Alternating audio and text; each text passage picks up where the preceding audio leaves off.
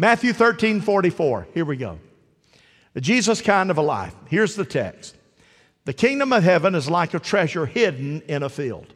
Stay with me now. When a man found it, he hid it again. And then in his joy, notice that, then in his joy, went and sold all he had and bought that field. What was it that he was interested in? Was it the treasure that he hid in that field?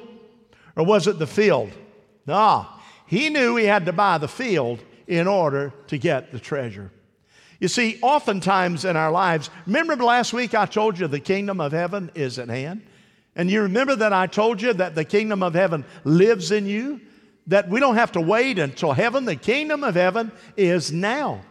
Prepare yourself. Get ready. It's time for the coming of the Lord. And that is an awaking reverberation that should meet a quivering in the hearts and minds of every person in this room. The kingdom of heaven, the return of Jesus Christ, is at hand.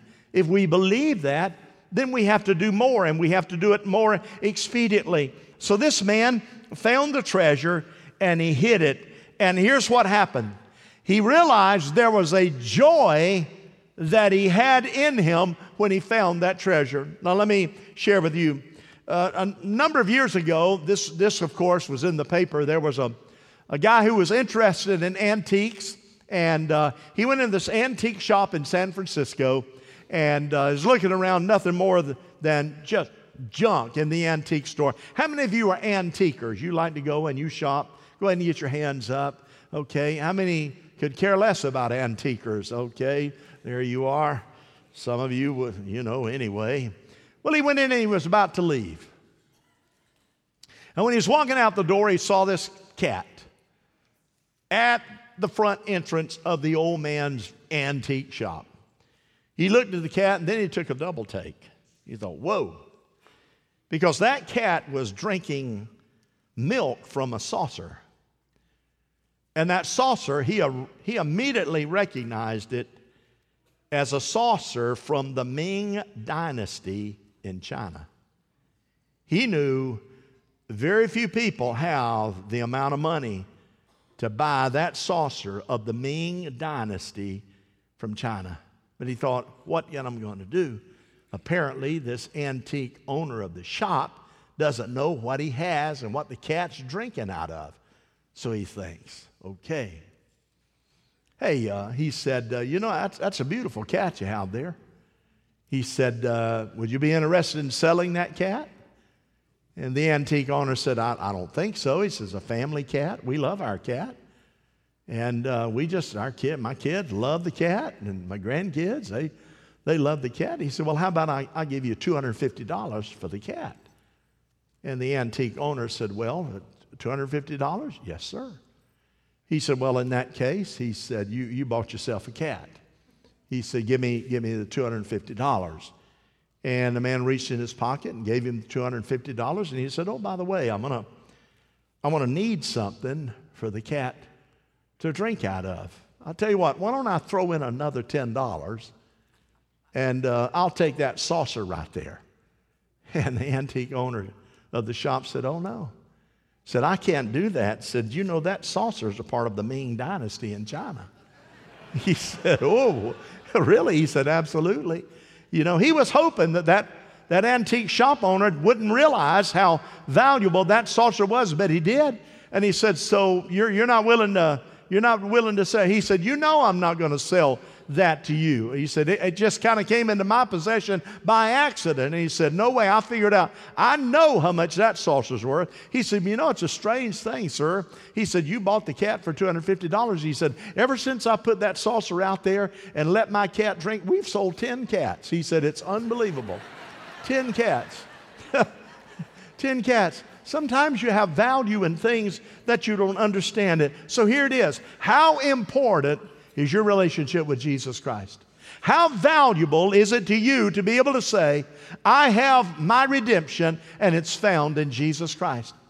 I know who I have believed in, and I'm persuaded that God loved me enough that no matter what happens in my life, when I breathe my last breath, I'm going to go to heaven.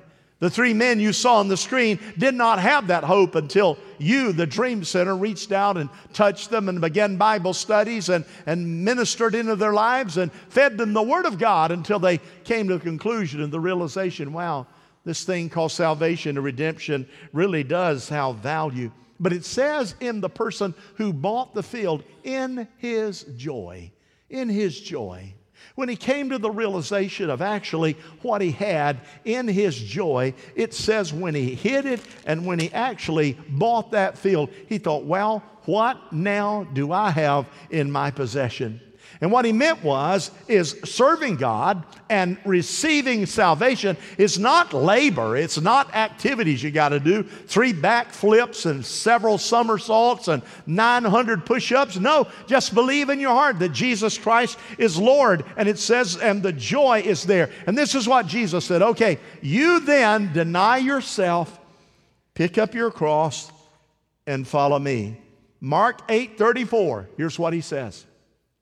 Then he called the crowd to him along with his disciples and said, if anyone would come after me, he must deny himself, pick up his cross, and follow me. And then he continued. He said, here's the value. If you want to save your life, you got to lose it. And if you want to lose your life for the sake of the gospel, then you're going to find it. For what does it profit a man? What does it profit a man? To gain the world, to gain prestige, name recognition, to gain wealth, to gain a comfortable family, to gain a nice, pleasant home, to gain a good reputation. What does it matter if you don't have the true treasure? What does it matter if you have the treasure and you don't respect the treasure or understand the value of that treasure? You see, we know that society abuses what it does not value.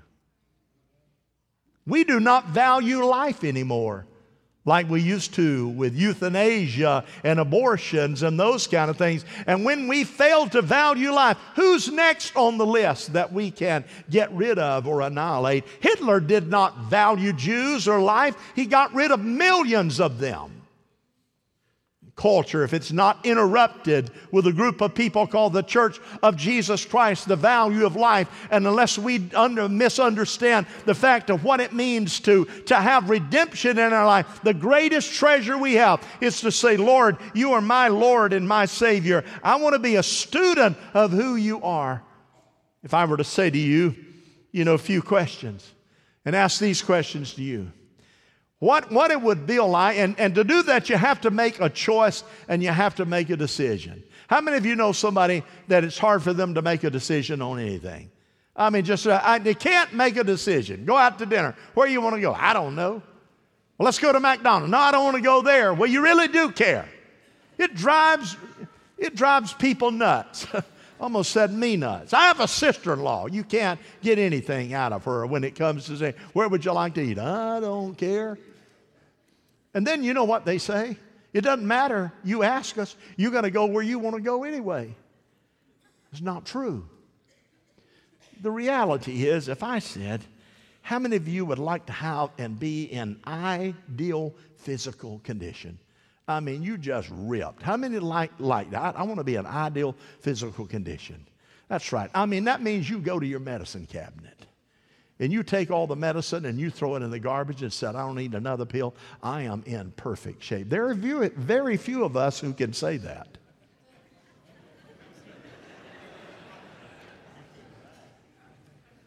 Well, that wasn't supposed to be a funny moment. Well, here's something else. How many of you like to be able to run a marathon? Run a marathon. Sure. Starts out walking.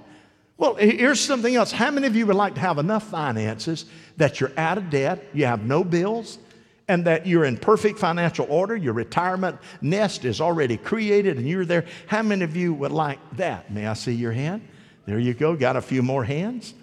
How many of you like a good night's sleep? Wake up without getting up 6 times a night. So I slept all night long. How would that be? 6 times a night? Wow. That's a lot. How many of you would like to wake up rested? So after you even got up 2 or 3 times, you woke up, you didn't hurt all over and your body didn't creak. How many like to have that? Hello? How many like to lay down beside a bed where the man didn't snore all night long? Oh, Lord. If you're going to run a marathon, listen to me now. You have to make whatever it is you want. You have to make an irrevocable decision that no matter what else happens in your life, that you're going to do whatever you say you're going to do, and you're going to say, I'm going to run a marathon. You know what that means? That all other decisions in your life that relates to you and running that marathon, all the other decisions have to bow to that one decision. I'm going to run a marathon. You know what that means? Cheeseburgers? Goodbye. You know what that means? A McDonald's fries? Goodbye. You know what that means? A 14-ounce porterhouse? Goodbye. You know what that means? Baked potato with sour cream and onion and salt and pepper? Goodbye. I can't. You know what that means? Macaroni and cheese? Goodbye. You know what that means? Biscuit and gravy? Goodbye. You know what that means? 2 eggs over light with grits and hash browns? Oh, goodbye. I can't do it. Why? It doesn't play into running the marathon. And you can't have fudge day. Well, it's Saturday, it's my fudge day. Not if you're going to run that marathon. You're leaning that body up, you're running. All other decisions have to play to that. So here's where it's at. It has to be that unconditional commitment. To decide comes from a Latin word with 2 roots. Here it is. One means from, and the other means cut. So to decide, I'm going to run a marathon, a major decision, it means something means that you've got to cut yourself off from the alternative. So my decision is, whatever my decisions are in life, it plays to me doing that. Now, here it is. Jesus is saying, God's Word said, hey, my problem with society is not whether or not you're going to fall away. He said the problem is you decide to compromise. You want to be able to run the marathon and expect to do whatever it is you want to and then be in shape enough to be able to run the marathon. He said, I'd rather you be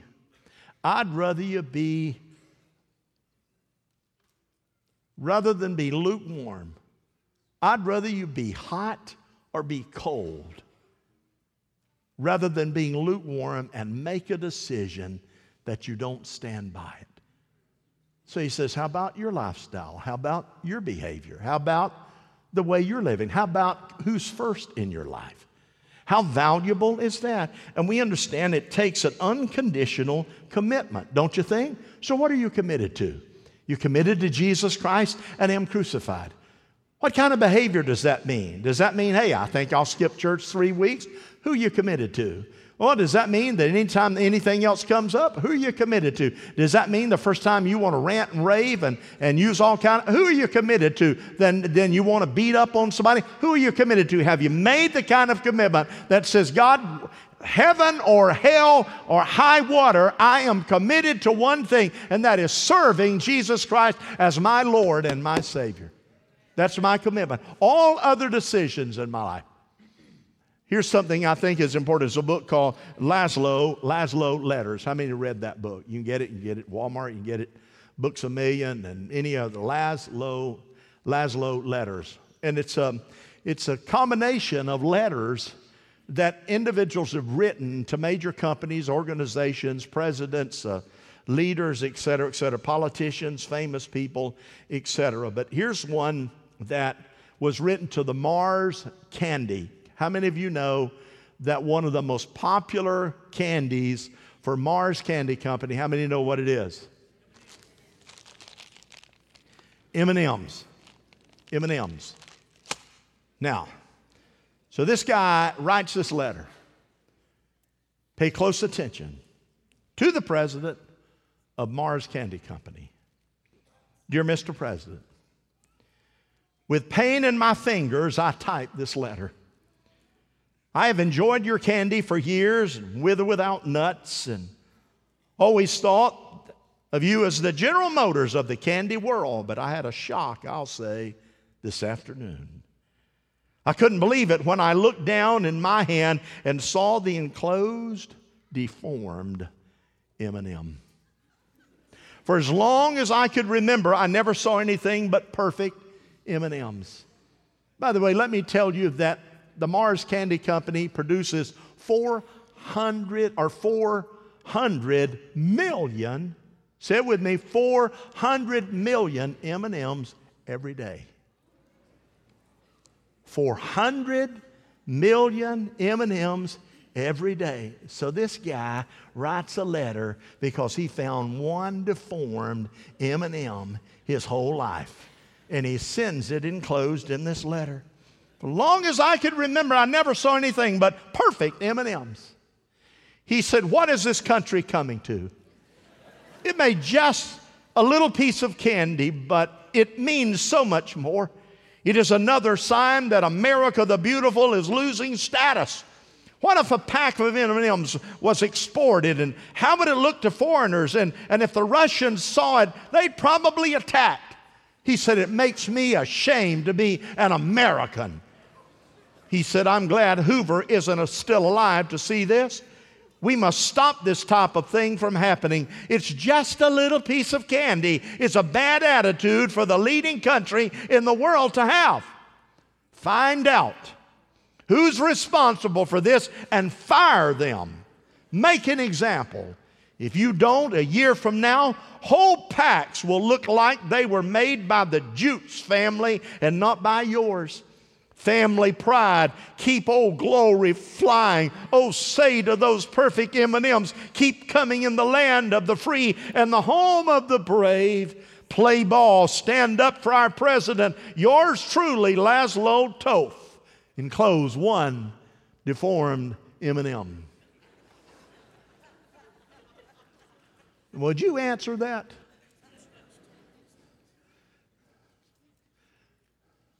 Would you waste your stationery? But now, if you've got a commitment that every M&M, 400 million a day, is going to be perfect, you're going to write him back.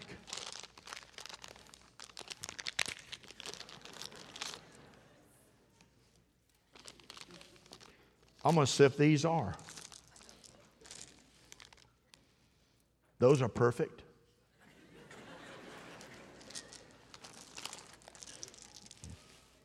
Those are perfect. All these in this pack I just opened, are perfect, and they respond. In July the 29th, 1974, he gets a response from the Mars Corporation. Dear Mr. Toth, we regret that one of our M&Ms you recently received was imperfect. Our president has asked me to reply to you. Our products are processed and handled by the most modern methods known to the industry. We subject them to both mechanical and visual inspections and take precautions to assure that they leave our plant in perfect condition. In the case of the improperly molded product you received, our efforts at perfection apparently failed. We appreciate you bringing this matter to our attention, and I want you to know that our quality assurance staff will intensify its efforts to maintain perfection in our products. We are sending you some chocolate, which we hope will serve to restore your faith in our products. And if this chocolate is damaged in the mail, please inform us so we can try again. Very truly yours. It's amazing. These people sent him a whole package of their products. What was it? They wanted to be certain because Mars candy company and their M&Ms are so committed to perfection that everyone shall be the same. 1.4 is the weight load, shall be the same, 400 million a day. That this nut that wrote that letter, they said, we will even respond to them because our team is told we send nothing else other than our best, absolutely committed to our product, and that's just the way it is. And here's what Jesus is saying to us. Hey, I want you to deny yourself. I want you to be a true blue believer. I don't want anything that's deformed, anything that's tainted. I don't want anything in your life that takes you away from me. I want you to stand up and be a Christian and be proud of what the joy that you have and the treasure that's in your heart. I gave my son, God said, so that you could have redemption, and that redemption is perfect in every way, and now it's your ticket to get you into heaven and hear the Heavenly Father say, well done. How do you treat that kind of gift? I treat it with respect. I treat it with value. I treat it with honor. Amen? I eat when I get under stress. The hand clap should have been a lot better.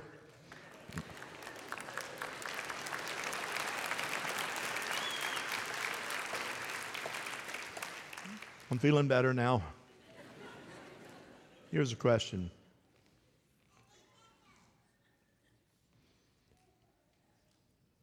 Do you have the same kind of commitment for the declaration of the gospel? Do we have the same kind of commitment about who we are and who Jesus is to us? Are we the kind of believer and the kind of follower where Jesus is proud and we understand? Let me give you 3 things that you might pay attention to. And I think it's absolutely important. The one thing, if you're going to have that kind of commitment, you're going to have to cut yourself off from excuses. How many like people that every time you turn around, they give it another excuse? Oh, my. Here's what he says. We have to understand we must cut ourselves off from the excuses. And it's found in Luke's Gospel, the 14th chapter, verses 15, 16, and 17. Blessed is the man who will eat at the feast in the kingdom of heaven. Jesus replied, a certain man was preparing a great banquet, and many guests were invited. And at the time of the banquet, he sent his servant to tell those who had been invited to come, for everything is now ready. Luke 14, 18. But they all alike began to make excuses.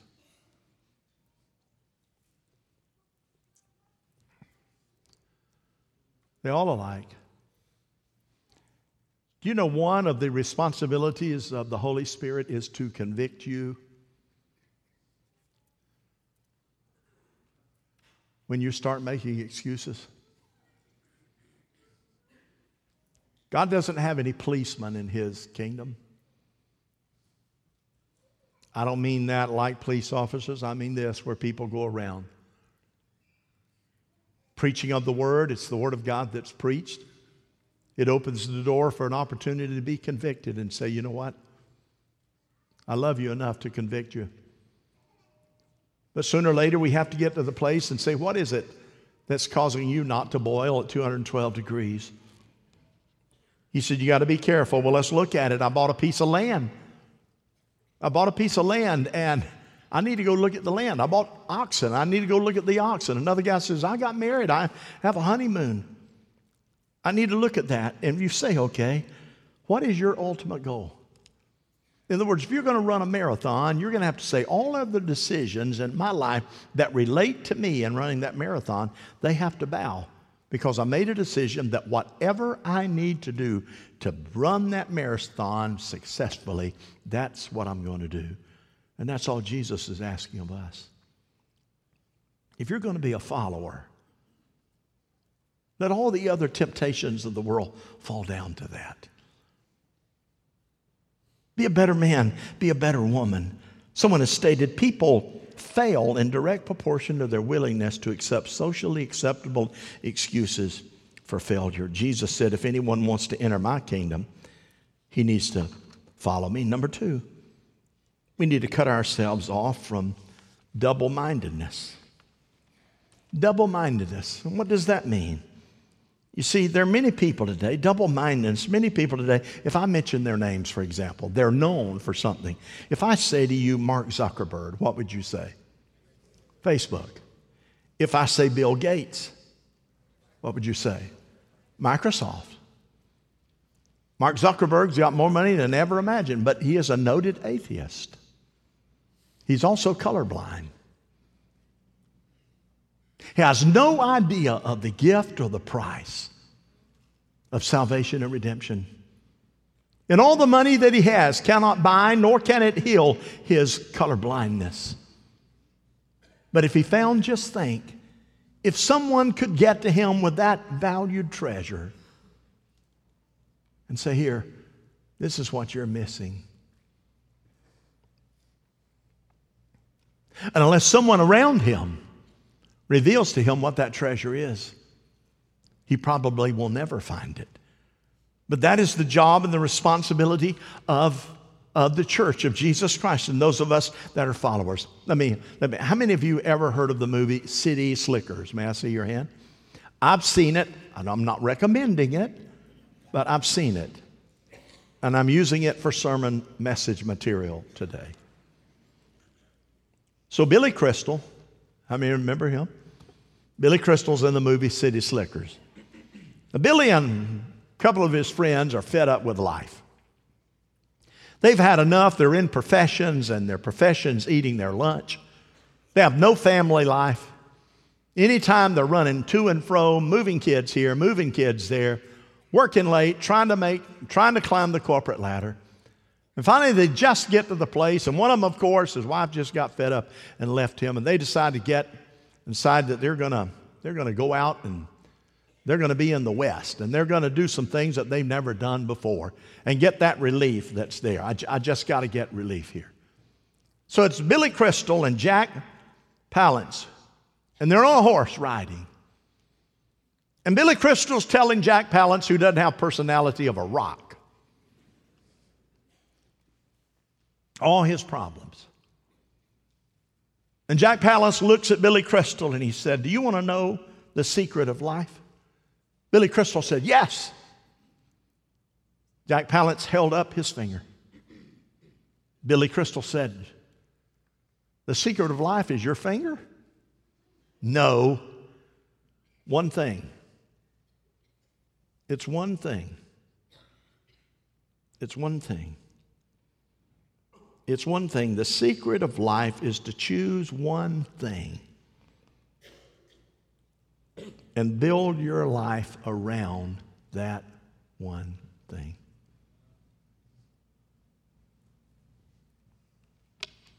Not a whole bunch of things. You see, here's the thing. Jesus said what Jack Palance couldn't say because he didn't know. It's simply James 1, 6, 7, and 8. But when he asks, he must believe and no doubt, because he who doubts is like a wave in the sea blown and tossed by the wind. And that man should not think he will receive anything from the Lord. He's double-minded and unstable in everything that he does. And there are many people in our world today that fits the category. You know what Jesus said? Here's the one thing. Matthew 6:33. The one thing, the one marathon, the one decision, seek ye first the kingdom of God and his righteousness, and all these things shall be added unto you. Everything that you need to bring pleasure to you, if you find that treasure, and it's in your relationship with Jesus. Most miserable person in the world is to have a little dab of Jesus and a little dab of everything else. And you know why that is? Because your spirit man will reject everything else in your life. You remember the story of Mary and Martha? That's not a diner. It's a true story in Scripture. Jesus was there. Martha's getting ready for the big feast, the meal. Got company that's coming, and she's stirring around, cleaning the house and getting the meal ready, and she goes and she wants to know of Jesus. Hey, Mary's there washing the feet of Jesus, anointing him. And Martha said, why isn't she up helping me? And Jesus rebuked her. He said, let me tell you something, Martha. Mary has chosen the better part that will not be taken away from her. And what he's saying is this. You can get in the hustle and bustle of life, and you can get in all the activities. But the most important thing that you must protect the most is your relationship with Jesus. Am I sure? Is he number one? The third thing is teach you to cut yourself off from rival authorities. You know the devil's got a loud voice. And did you know he's got a sweet and tender voice? We find in Luke 14:25, large crowds were traveling with him, and he turned and said to them, whoever comes to me and doesn't hate his father and mother, wife and children, brother and sister, yes, even life itself, cannot be my disciple. What? If I'm going to make Jesus number one and follow him, does that mean I have to hate my mom and dad? That's not what he's saying. What he's saying is, there can only be number one, only one number one. And sometimes when you make that's number one, all the other temptations and decisions and voices in your life take second place. Jesus, you are number one. Your church is number one.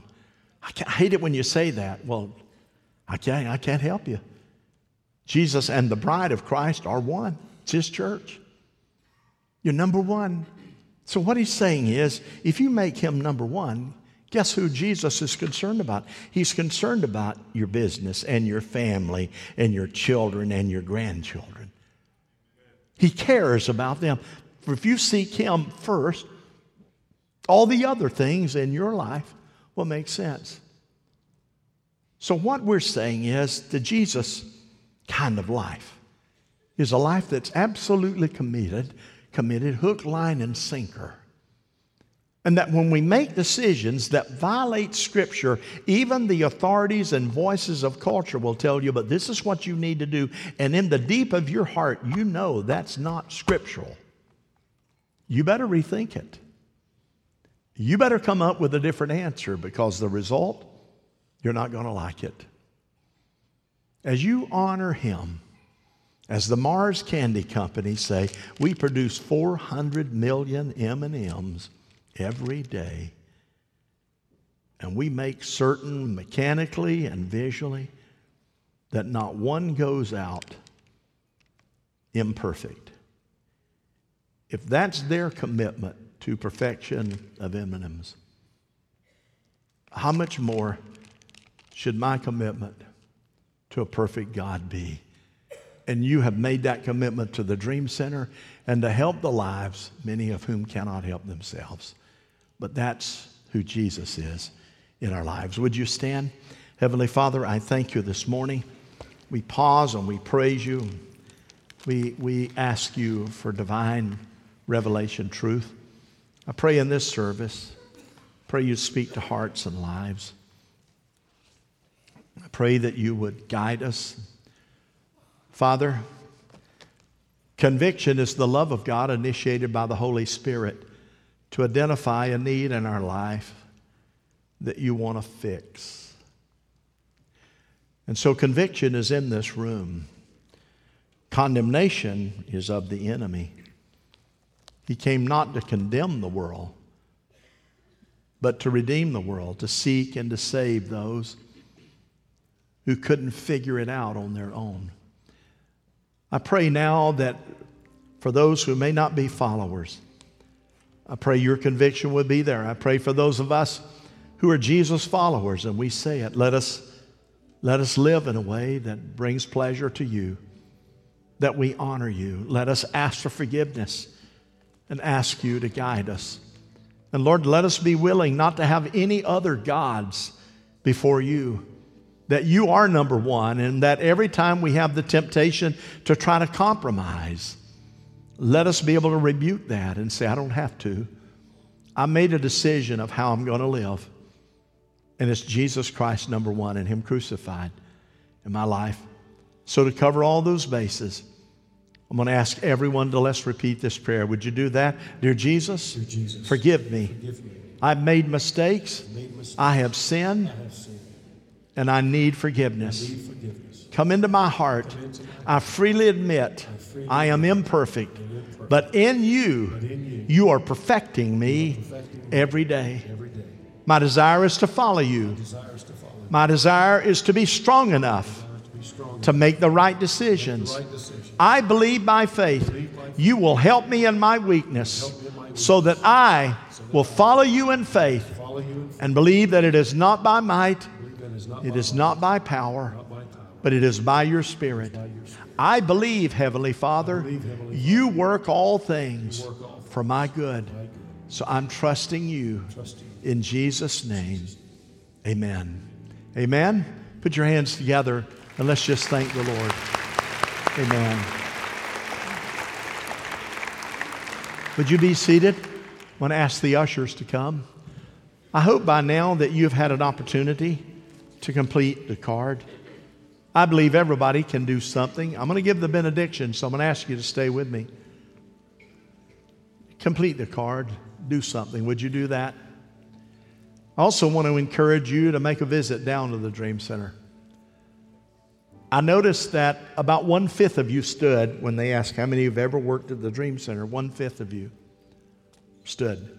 You know what that means? That's wonderful news. That means 4/5 is yet to receive that wonderful opportunity. How sweet is that?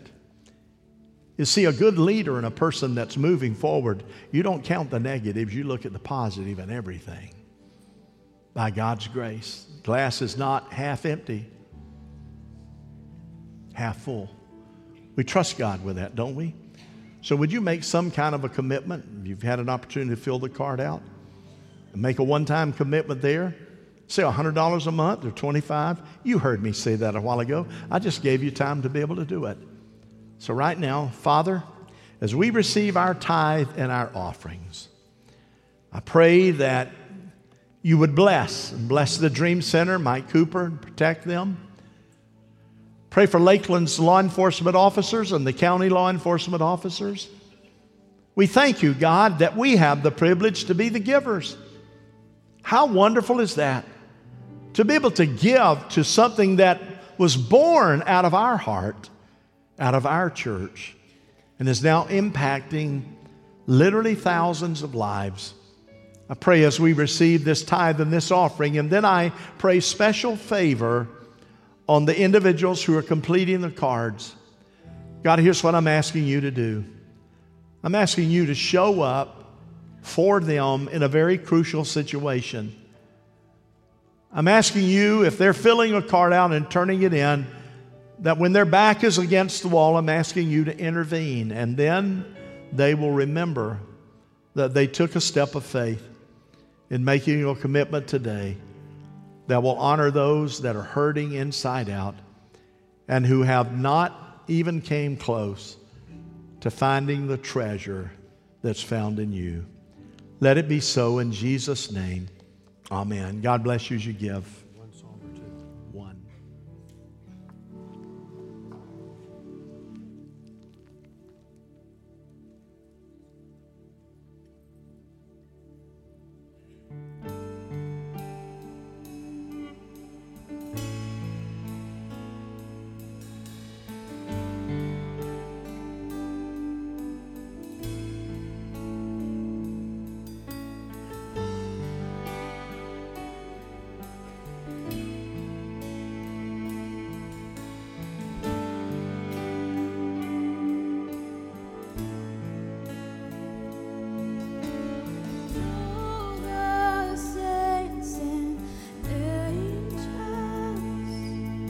They bow before your throne, and all the elders cast their crowns before the Lamb of God and sing. Stand to your feet this morning. And all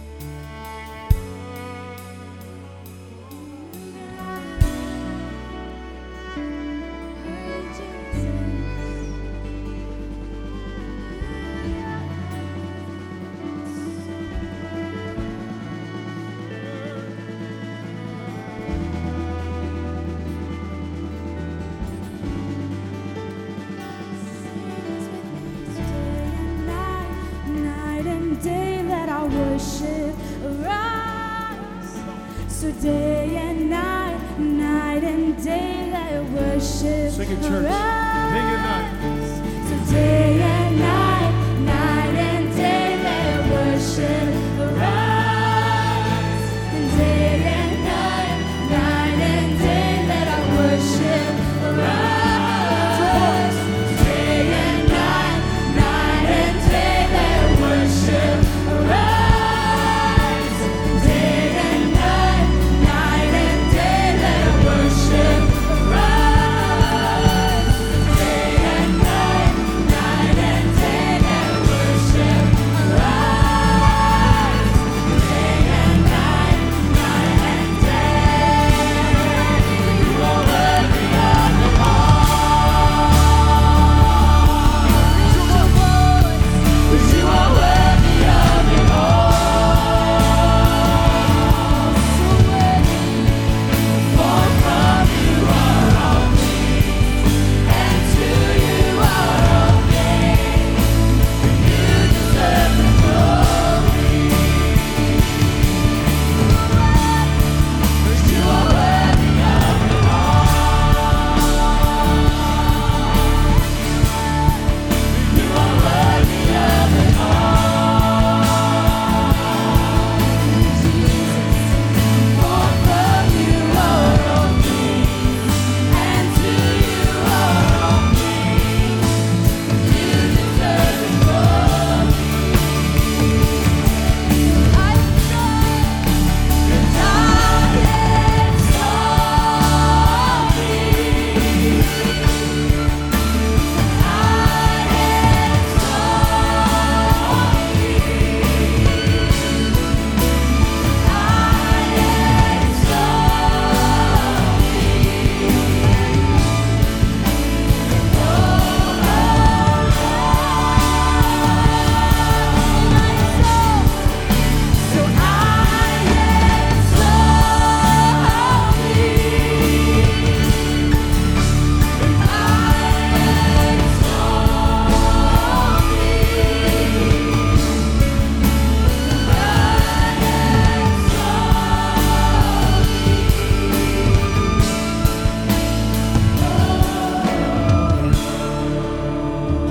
Sing, I exalt thee one more time.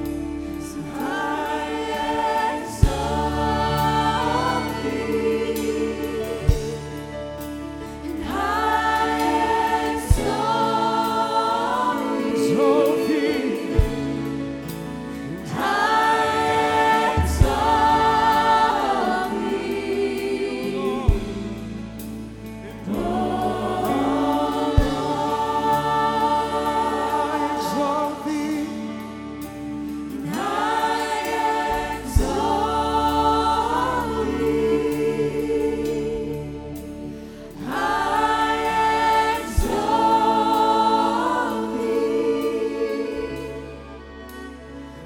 I exalt thee.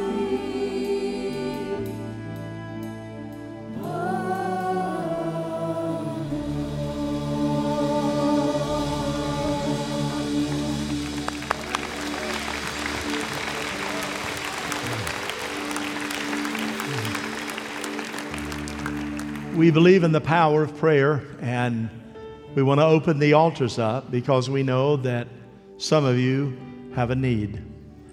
And the Bible tells us that we bring that need to the Lord, and symbolically we believe that we bring it to the altar. These people are here to pray with you. I've known of many, many miracles because people were obedient, just followed God. Always remember this, that any voice that speaks into your mind when you're trying to make a decision as to what to do, and you know that the invitation is relating to God, then that voice came straight from hell. It didn't come from your intellect, didn't come from your mom, it came from, it's an influence of darkness. And when the devil will speak to keep you from doing what you know in your heart you need to do, there must be a reason that he thinks he ought to speak up. You need a miracle, and it'll come out of obedience. So if you want to come, I'll give the benediction in just a moment. And those of you who need to come, you come now. For thou, O Lord,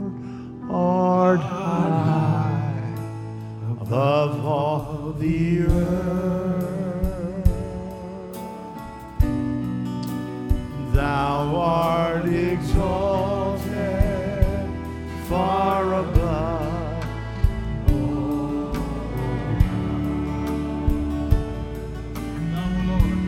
For thou, O Lord, art high above all the earth, above all the earth.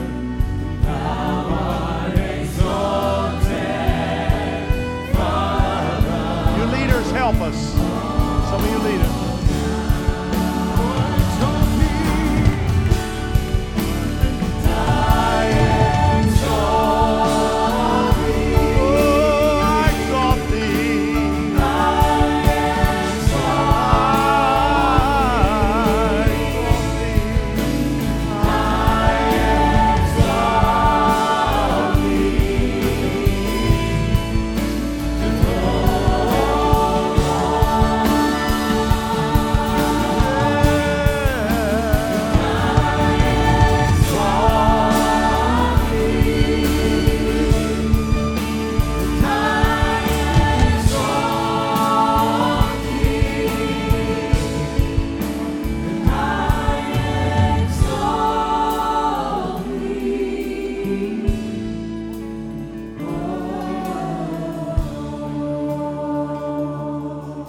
Couple of others of your leaders, you come down and help us, please. Father, we sense a wonderful spirit in the house today. This is the house of miracles. This is a place, God, where they're nurtured and where they're seated. We've heard your word, and your word has been alive and well. We pray now as we prepare to leave that this spirit within us will not subside. This spirit within us that encourages us and strengthens us and nurtures us. And we walk out of the building. You are not confined to this building, Holy Spirit. In the name of the Lord, go with us, be with us, and meet the need of every person. And then God, bring us back tonight safely in your name. Amen. Now let me say this. We have the service tonight. Partners, love and forgiveness, those two. But then when it's over, I can tell you what we've done. We fixed about 1,500. These strawberries were freshly cut. They're the best of the S with strawberry shortcake. So if you want to come and give two liver lips about the message, how dare you? Then you can have strawberry shortcake, okay? So you come on and bring a friend. So the reason we do it is fellowship, okay? We can save a lot of money, say forget the fellowship, but if we're going to do it, let's fellowship. And behave when you leave the parking lot, okay? God bless.